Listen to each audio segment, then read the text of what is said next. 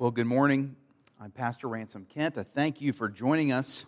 We continue in 1 Kings in our series, Kings of Summer. I want to let you know, before I read this passage of Scripture, that generally every May, get alone for a day and I prayerfully plan out the next year, calendar year of sermons. And so I picked this passage in May of 2019 to preach on this particular Sunday, and I mention that because I want us to be encouraged this morning that I didn't search this out to speak to the events going on in our nation currently. Rather, God in His kindness and His love as our Father knows what His sons and daughters need, I believe. And so I'm just thankful as I've been studying this week to be encouraged with that thought, and I want to start by encouraging you with that truth, that God knows what you need to hear, and I pray that I will not stand in the way of that this morning. And so allow me to read to you 1 Kings 12, verses 1 through 11. Verses 1 through 11. I'm going to be reading from the English Standard Version of the Bible. Please follow along as you will with whatever you are reading the Bible from this morning. So I'm going to start again in verse 1 of 1 Kings 12. Rehoboam went to Shechem, for all Israel had come to Shechem to make him king. And as soon as Jeroboam, the son of Nebat, heard of it, for he was still in Egypt, where he had fled from King Solomon, then Jeroboam returned from Egypt, and they sent and called him. And Jeroboam and all the assembly of Israel came and said to Rehoboam, "Your father made our yoke heavy. Now therefore lighten the hard service of your father and his heavy yoke on us, and we will serve you."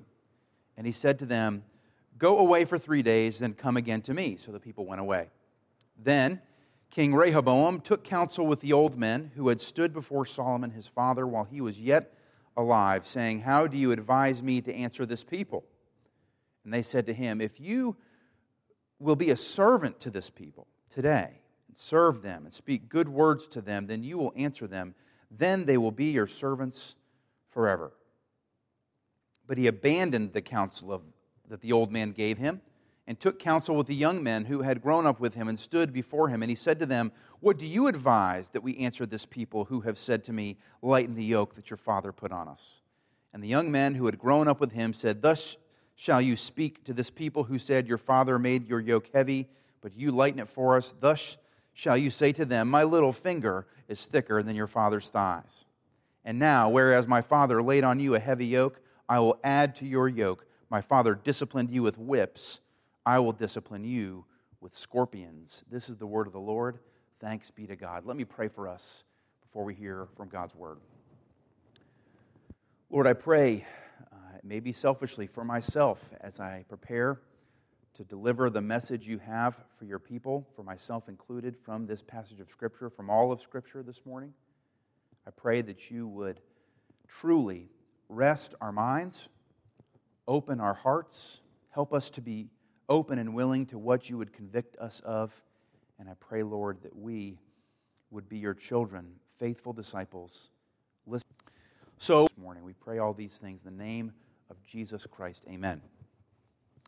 So what takes place in this passage? Very simply, what happens is a conversation takes place between a new king and his subjects. The subjects, by representative, make a request.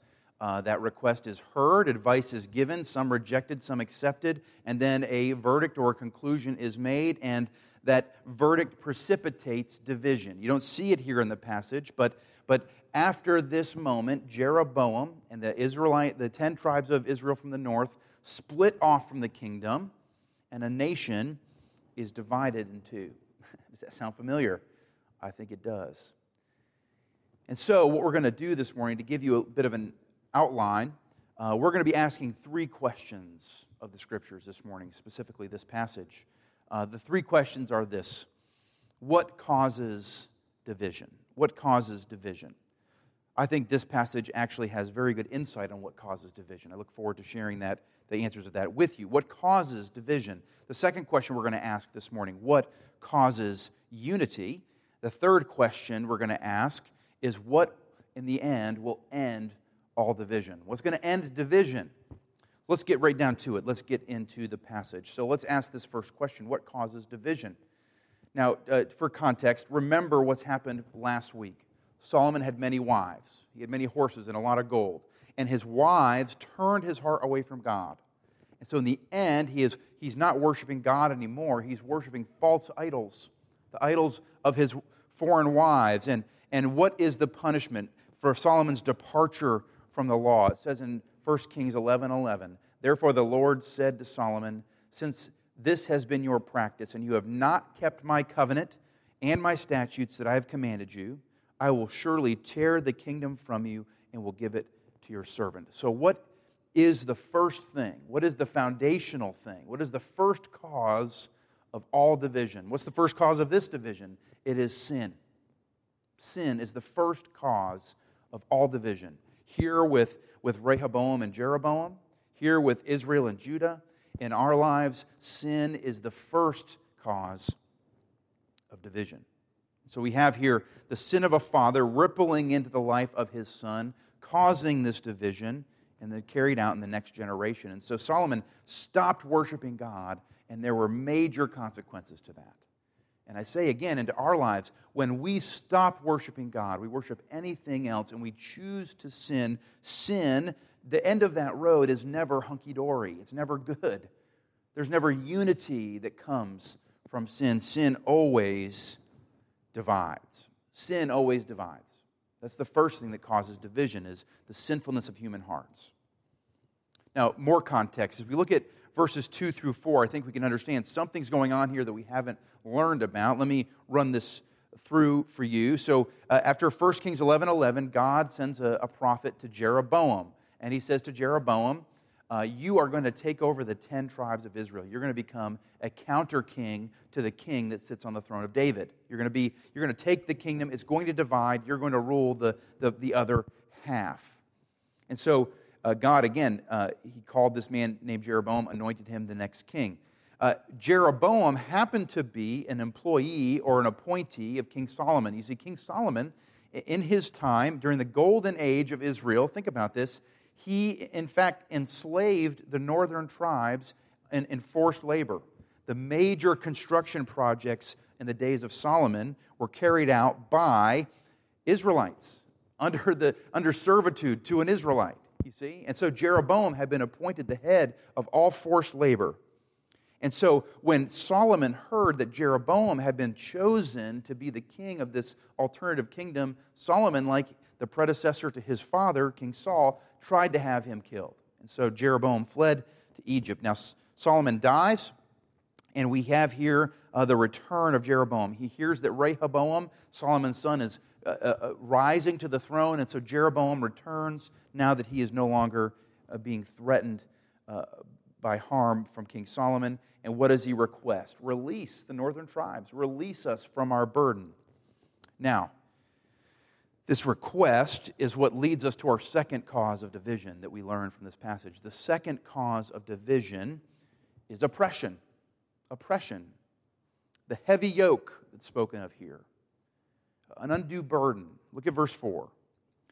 This is Jeroboam requesting of Rehoboam the release of the northern tribes. Your father made our yoke heavy.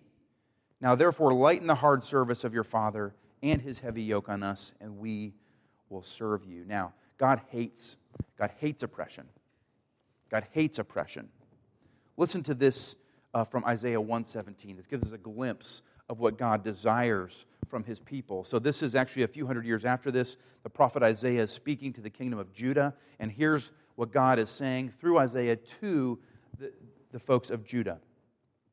It says in, again, Isaiah 1:17, learn to do good, seek justice, correct oppression, bring justice to the fatherless, plead the widow's case. God hates injustice. What is God saying to Judah here? He's saying, listen, there is a people among you who who is experiencing injustice that you have forgotten.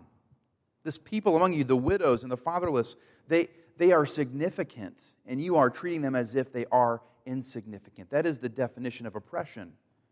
And where does that come from? Where does God's passion against oppression come from? Where does his hot anger against oppression come from? It comes from the fact that humans are made in the very image of God. Imago Dei, the image of God. All humanity created in God's image. And because we are in God's image, God sees them as equal and He loves them. You can even see in Genesis 9, don't have to turn there right now, but Genesis 9, what is the reason it's wrong to murder? It says right there, you are guilty of shedding the blood of an image of God. And so oppression, this heavy yoke, this undue burden, comes simply from not recognizing other humans to have this image of God. So when one person denies the equality of another person, the image of God is rejected. It's rejected. So Solomon in his day, what did he do? He saw the northern tribes as his labor force. They weren't equals. He didn't see them as images of God. No, he oppressed them because he saw them as less than. So the question then for us is this: can you treat someone as less than and still see them as the same as you? It's a hard question to say. Can you treat someone as less than and they're still the same as? No. The only way you can view a person as someone who you can use for your good or use for your purposes is if you lower them as less than an image of God. While I was studying this idea, I came across this quote from John Calvin, and what he's getting at here is from his book called Writings on Pastoral Piety. What he's saying is, our hearts should hurt for anyone who's oppressed. That's the section just before I'm going to read. Our hearts should hurt. Why? Because all humans are in the image of God. The same reason our hearts should hurt anytime we see oppression, anytime we see injustice in our world, it's because, not because we know the person or have had their experience. No, when we see one human bringing injustice or oppression to another human, it ought to hurt our hearts because images of God are not treating each other as such. And so what Calvin says is, listen, there are real hierarchies. You have kings and subjects, you have masters and servants, you have employers and employees, but he finishes with this. It is essential, he says, that we always arrive at this point, that we are united together in one flesh, and we are all made in the image of God. If we believe that those who are descended of Adam's race are our flesh and our bone, ought that not to make us subject to humanity? And he has this little side note, though we behave like savage beasts towards each other. He finishes up by saying, when the prophet Isaiah wants to persuade the people of their inhumanity, he says, you shall not despise your flesh. Your flesh. This is how I must behold myself, as in a mirror, that is, in as many human beings as there are in the world. What is he saying? He's saying to look at another human, no matter who they are, where they come from, what color their skin, the language they speak, no matter what culture they have grown up in, it is as if I'm looking in a mirror. Why? Because that person, that man, that woman, that child, they are equal in God's eyes in that I am an image of God, they are an image of God. We're a mirror to one another. Oppression takes place when we lessen other people. Oppression takes place when we forget that all human beings are a shared race with me, with you. We are all the descendants of Adam. We are all made in the image of God. What's important to point out is that oppression is a double sin. That's what this passage shows us. Oppression is a double sin. So why should our hearts break for those who are suffering injustice? Because they are our fellow image bearers. They are our relatives. They are our brothers and sisters in humanity. And so, not only when we oppress people, not only when people are oppressed, are their images of God forgotten and lessened, but also this other thing happens, pride and arrogance. And so, the sin of oppression is onefold, the pushing down of the value of this set of people, and simultaneously, you can't do this without doing this, lifting ourselves or lifting oneself up above in pride and arrogance. Let's take a look back at Rehoboam. So what happens? The request goes forward from Jeroboam, let us go. Don't make us serve you in this way anymore.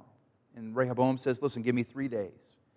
And so what does he do? He goes to the advisors, the men who advised King Solomon, who advised the wisest man to live until this point. And what did they say? Look at verse 7.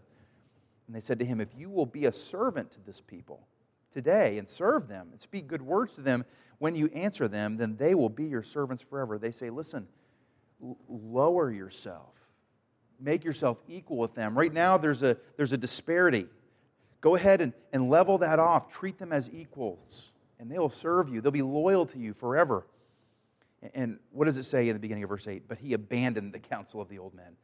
He rejected it. It's like it never happened. No way. That's not the answer, says Rehoboam. So what does he do? He goes to his hot-headed friends. You can see that in verse 8 and 9. And he asks them the same question. What should I do? What should I say to these people? And what is their advice? Look at the very end of verse 10 and verse 11. They say you should say to them, my little finger is thicker than my father's thighs. Now, this is actually a rather crass comment. We won't get into the nitty-gritty of exactly what he's saying here, but the idea here is, what they're saying is, remember Solomon the wise?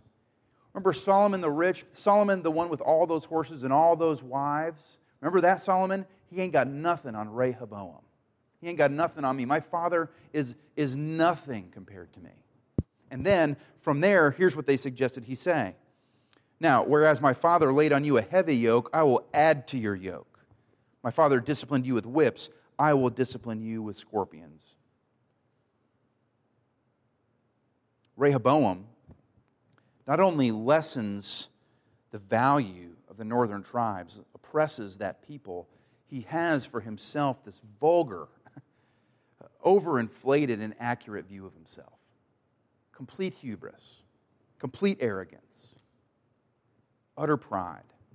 And so how does he handle the situation? If you fast forward just down the page a little bit to verses 12 through 14, you see that he gathers everybody together, all of Israel. He's not going to do this in a private meeting. And he stands Jeroboam there in front of him, and what does he say? He answers them harshly. He's not even talking in a normal tone. He's answering harshly, unkindly. My father made your yoke heavy, and I will add to your yoke. My father disciplined you with whips. I will discipline you with scorpions. He's harsh. He increases the intensity of their oppression. This should give you some flashbacks. We should be thinking of another time in the history of Israel where the people of Israel were enslaved. And a representative went to that king and said, let my people go. Let my people go. Do not enslave them any longer. And what was that king's response? I don't think so. There's no way I'm doing that. And so here in this case, it's almost worse. You have an Israelite talking to an Israelite king saying, King, let your people go. And what is the king's response? I will do no such thing. In fact, I'm going to make it worse for you. Just like Pharaoh. This is a very Pharaoh-esque moment happening in Scripture. Dale Ralph Davis talks about this moment because this is the moment that causes the rebellion, that causes the split, and he says that pig-headedness split a kingdom. Pig-headedness, that pride, that unwillingness to see ourselves as less than what we think we are. And we have to understand that in the same way that sin and oppression, forgetting the value of another human, forgetting our place in humility, all those things are what cause division in our lives too. The question then is, okay, well, what causes unity? I understand. That's all good. What causes unity? The problem is there's no answer for unity in this passage. There's a hint. If you look at verse 7, what's the hint? And the old advisor said to Rehoboam, if you will be a servant to this people today, serve them, speak good words to them. When you answer them, they will be your servants forever. What's the answer? They're saying, listen, humble yourself. This is the reality right now. You've put them, your father put them low and you are high. The answer is to level, if not lower yourself beneath them to serve them. And Rehoboam's answer is, serve? Are you kidding me? Serve? I'm leaving that behind. Before he even heard the advice of the young men, he left serving behind. That's not the answer. And so to find a perfect serving king, we have to fast forward in Scripture. And I want to draw your attention to Mark 10. Here we have the words of Jesus Christ, speaking of himself in the third person. He's just that cool. And this is what he says in Mark 10:45. This is Jesus speaking to his disciples. Listen to these words carefully. For even the Son of Man, speaking of himself, came not to be served, but to serve, and to give his life as a ransom for many. What causes unity? Jesus served us to save us. You see, Jesus, why did he save us? Jesus saved us so that we would be unified. Jesus saves us into unity. But hold on, the answer isn't just serve your fellow man. Like, that's not the answer we're going for. That is a good thing to do, but that misses the whole second half of the verse. Jesus is not a moral teacher that we're supposed to just follow and do what he did. That's part of it, but here he says, for even the Son of Man came not to be served, but to serve. And the verse doesn't finish, so you go do likewise. No, it says, and to give his life as a ransom for many.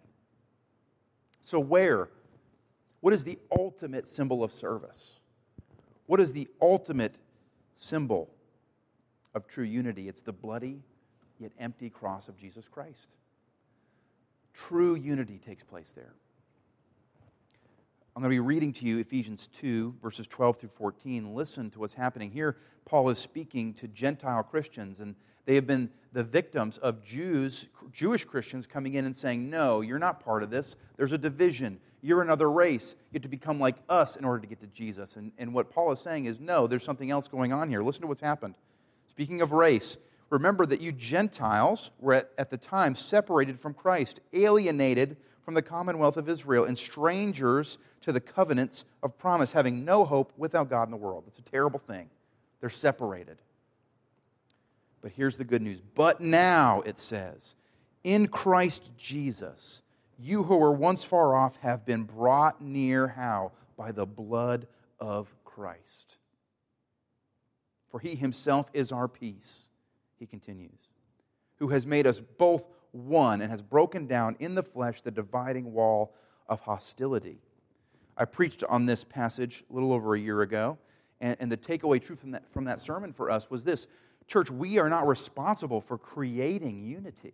We're not responsible for creating it. It has been created. We are simply responsible for advancing unity. And so, the death and the resurrection of Jesus has already created true unity, past tense.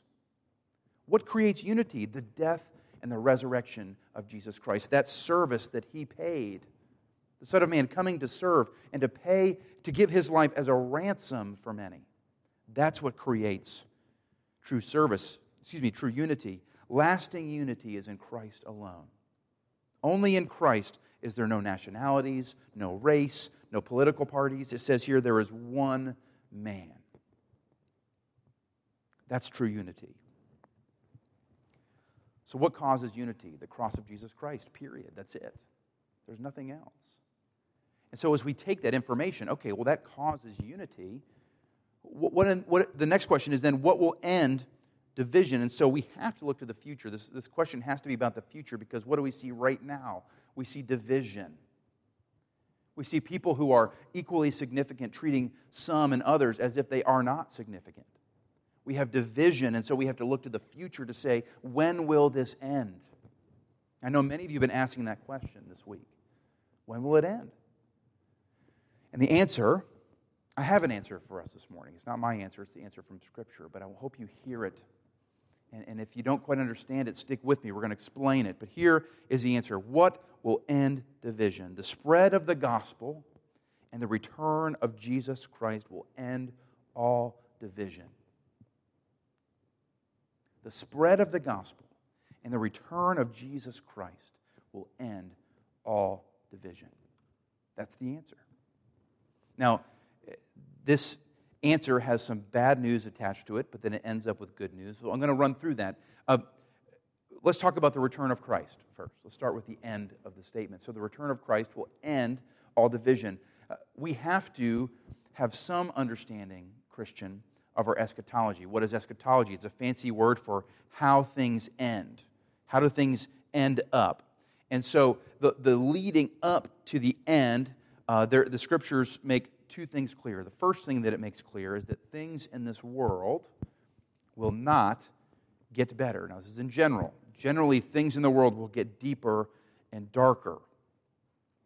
Now, what that means, and sometimes I feel like my job as a pastor includes not only bringing the good news of the gospel, but also bringing the hard realities so we can face them together. And here is one. With sorrow, I say that barring the return of Christ, what we are witnessing right now in our world, we will witness again. It'll happen again. It's not I'm trying to be flippant. We will see division continue and deepen until Jesus Christ returns. And so Scripture makes it clear the world's situation isn't going to drastically improve. Listen to Paul in 2 Timothy 3. He's writing to Timothy, his disciple. He's at the end of his life. He's facing execution. Listen to what he tells Timothy things will be like in the end.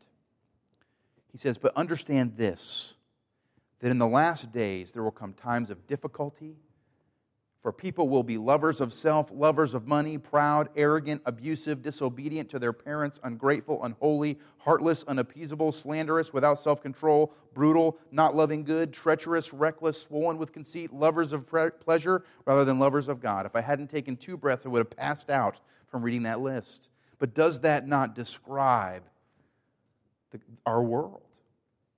Does that describe our world? Our world is broken, church. It's broken. And in that brokenness, I have to declare that no human action alone can fix it. No human action alone can fix it. This is irreparable by human hands. This list. If you want to review it, 2 Timothy 3, 1 through 4, that's where I got that. So Scripture is clear. Things in the world are going down. They're getting worse, not better. And nothing that sinful people can do about it will change it. So it's clear about that. But there's also clear about this, that while the world is deepening in darkness, the gathering of God's people will healthily grow in light. In light. Matthew 16, we hear Jesus saying, "I will build my church." This is not wishful thinking. This is not a hope that Jesus has. This is the factual, confident statement of a divine king. I will do that. It will not fail. Despite what the world has going on, this is what's happening with my gathering of people called the church. Later in that same chapter in 2 Timothy, Paul says this, "While evil people and impostors will go on from bad to worse, deceiving and being deceived, as for you, continue in what you have learned and have firmly believed, knowing the sacred writings, which are able to make you wise for salvation through faith in Jesus Christ. All Scripture is breathed out by God and profitable for teaching, for reproof, for correction, and for training in righteousness." Why? Why is that good? Why is the Scripture like that? So that the man of God may be complete, equipped for every good work. As the world plummets, church, which it will continue to do so, as the world plummets, the church will rise and grow. The kingdom of God will grow in His grace. So that's the lead up to the end. That's the lead up. There's this double situation going on. The kingdom of the world, the kingdom of God. They're at odds. They're not disconnected, but they're at odds. One getting worse, one growing in God's grace. And they're leading up to this point, this moment in history that's set. We don't know when it is. We don't know when it will happen. But we are for sure, we hope for it, that Christ will return to this earth and rule as the King of His people. That's going to happen. And what do the Scriptures promise about that event? That after it happens, there will no longer be tears or pain or division or sins. Jesus will take it all away. It'll all be gone. Division will end when Christ returns.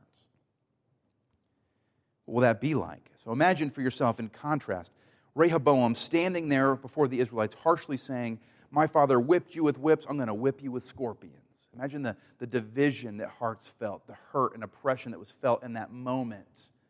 How disunified that group of people was in that moment as he declared his macho self-image over that crowd of people. And compare it with this. This is John, the Apostle John from Revelation 7.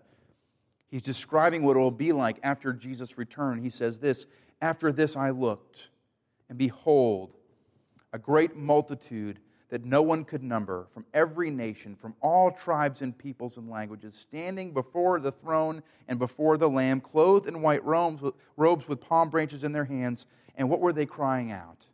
Salvation belongs to our God who sits on the throne of the Lamb.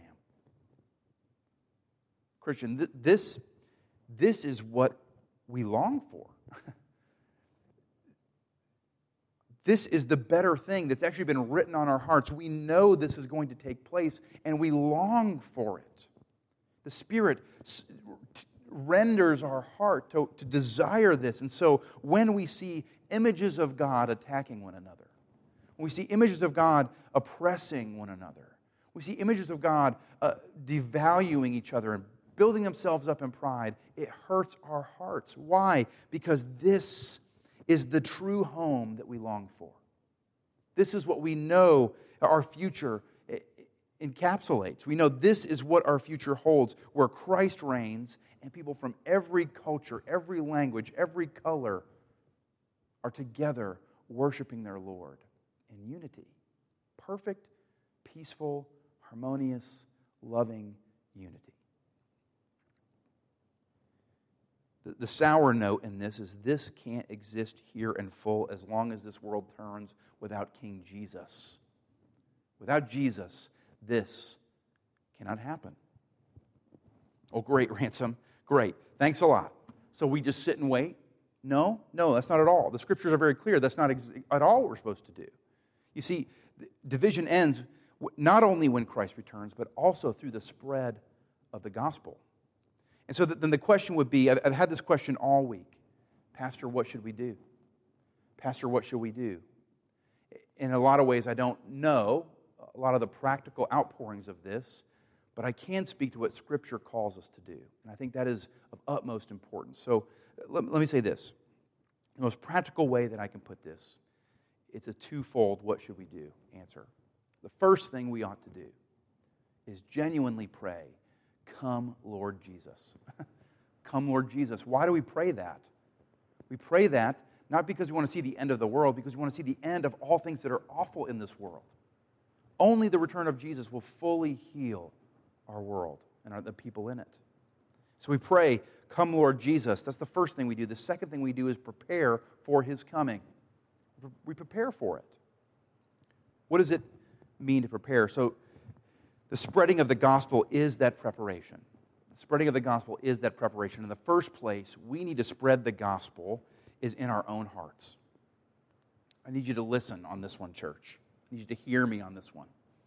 Tune in.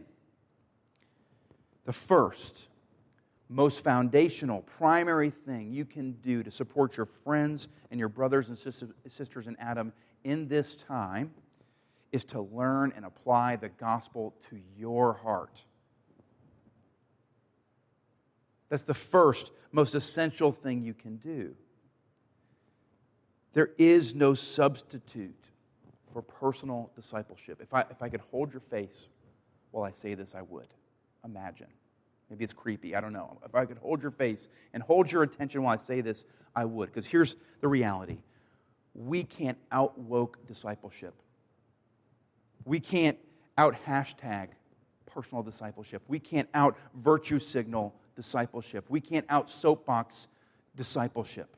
Can't do any of those things. None of those things are a substitute for growing in our knowledge and love of Jesus Christ. Because as we do that thing, as we grow in our knowledge and love of Jesus, understanding what He has done for me, what He wants to do for our neighbors, it changes absolutely everything. It changes everything.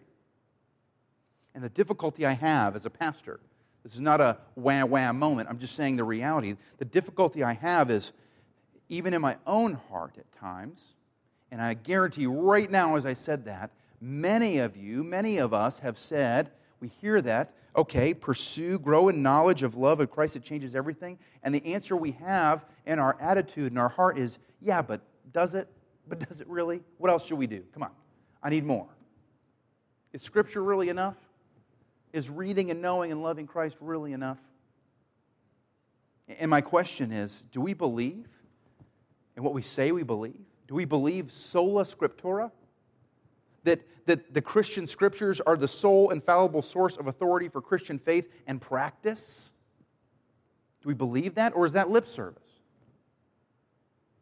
The Scriptures are sufficient. Nothing can substitute my personal discipleship. How am I going to love people better? How am I going to be a better neighbor? How am I going to understand the oppression of my brothers and sisters in Adam, the other images of God around the world? How am I going to do that? By allowing Christ to speak into my life and change me. And so before we give up on it, before we give up on personal discipleship and look for some other thing, some other place, I really think we ought to give it a try.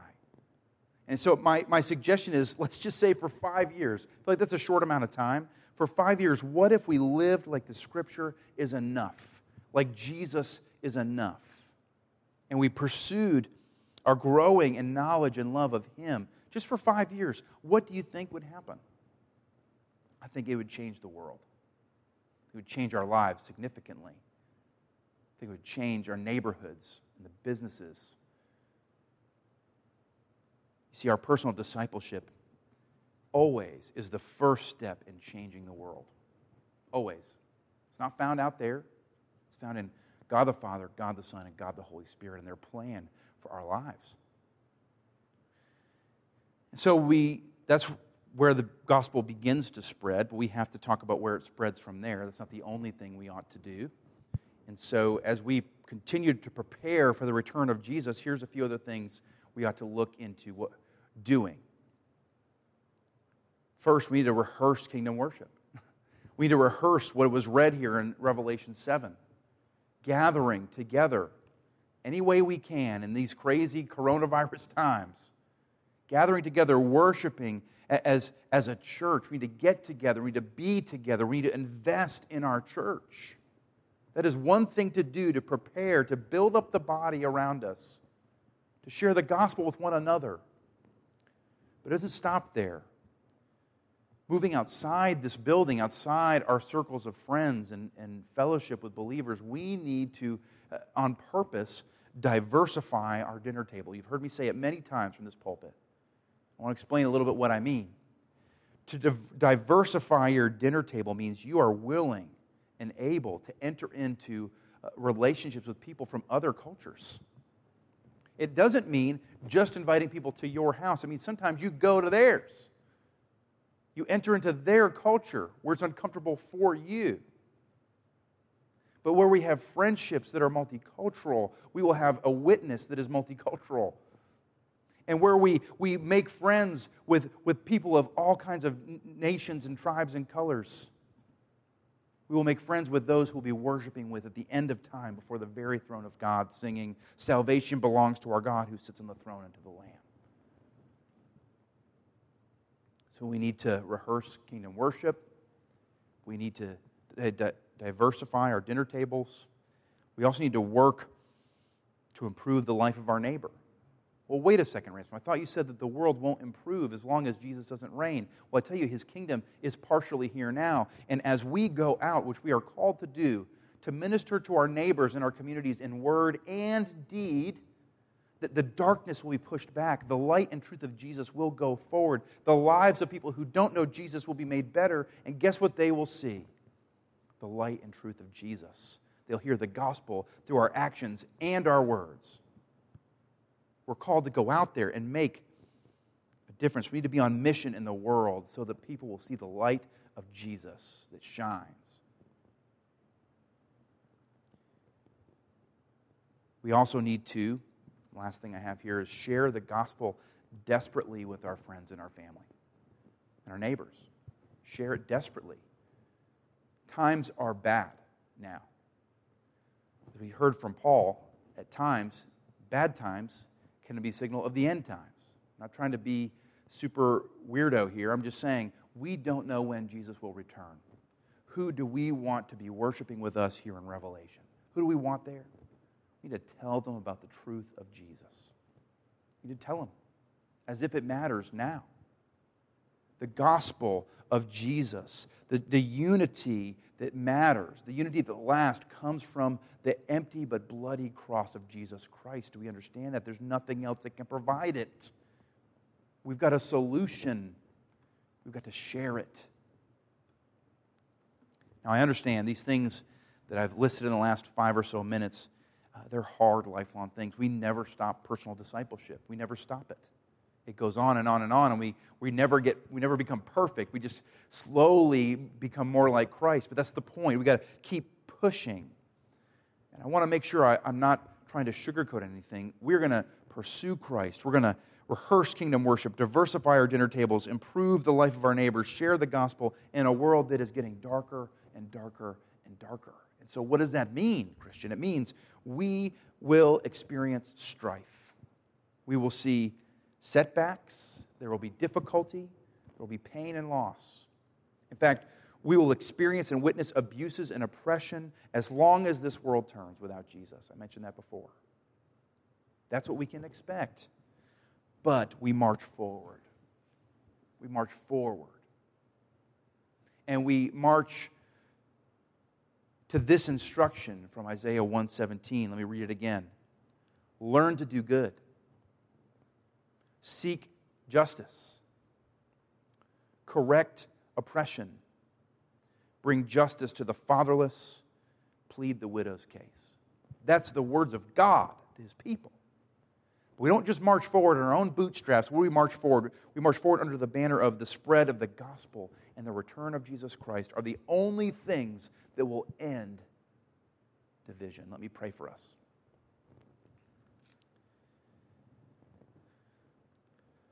Father, we pray for the victims of injustice, the ones who have been victims recently and victims throughout history. We pray for their families, those affected personally. We pray, Lord, for the experience of those who've been marginalized all over the world, in our country right now too. Pray that while not all of us have experienced that with them, that our hearts would be broken. Why? Because they are images of God. Lord, I ask that you forgive us for my prideful rejection of others as images of God. Lord, I pray that we as a church would reject any action, any policy, any ideology that does not promote the unity of the cross of Jesus Christ. There is no solution but that. And so to end this sermon, I ask, Lord, that you break our hearts for what breaks yours. And I genuinely ask the Spirit to empower my words in this moment. I genuinely ask and I call out for mercy. Come, Lord Jesus. Come, Lord Jesus. And in His name I pray, amen.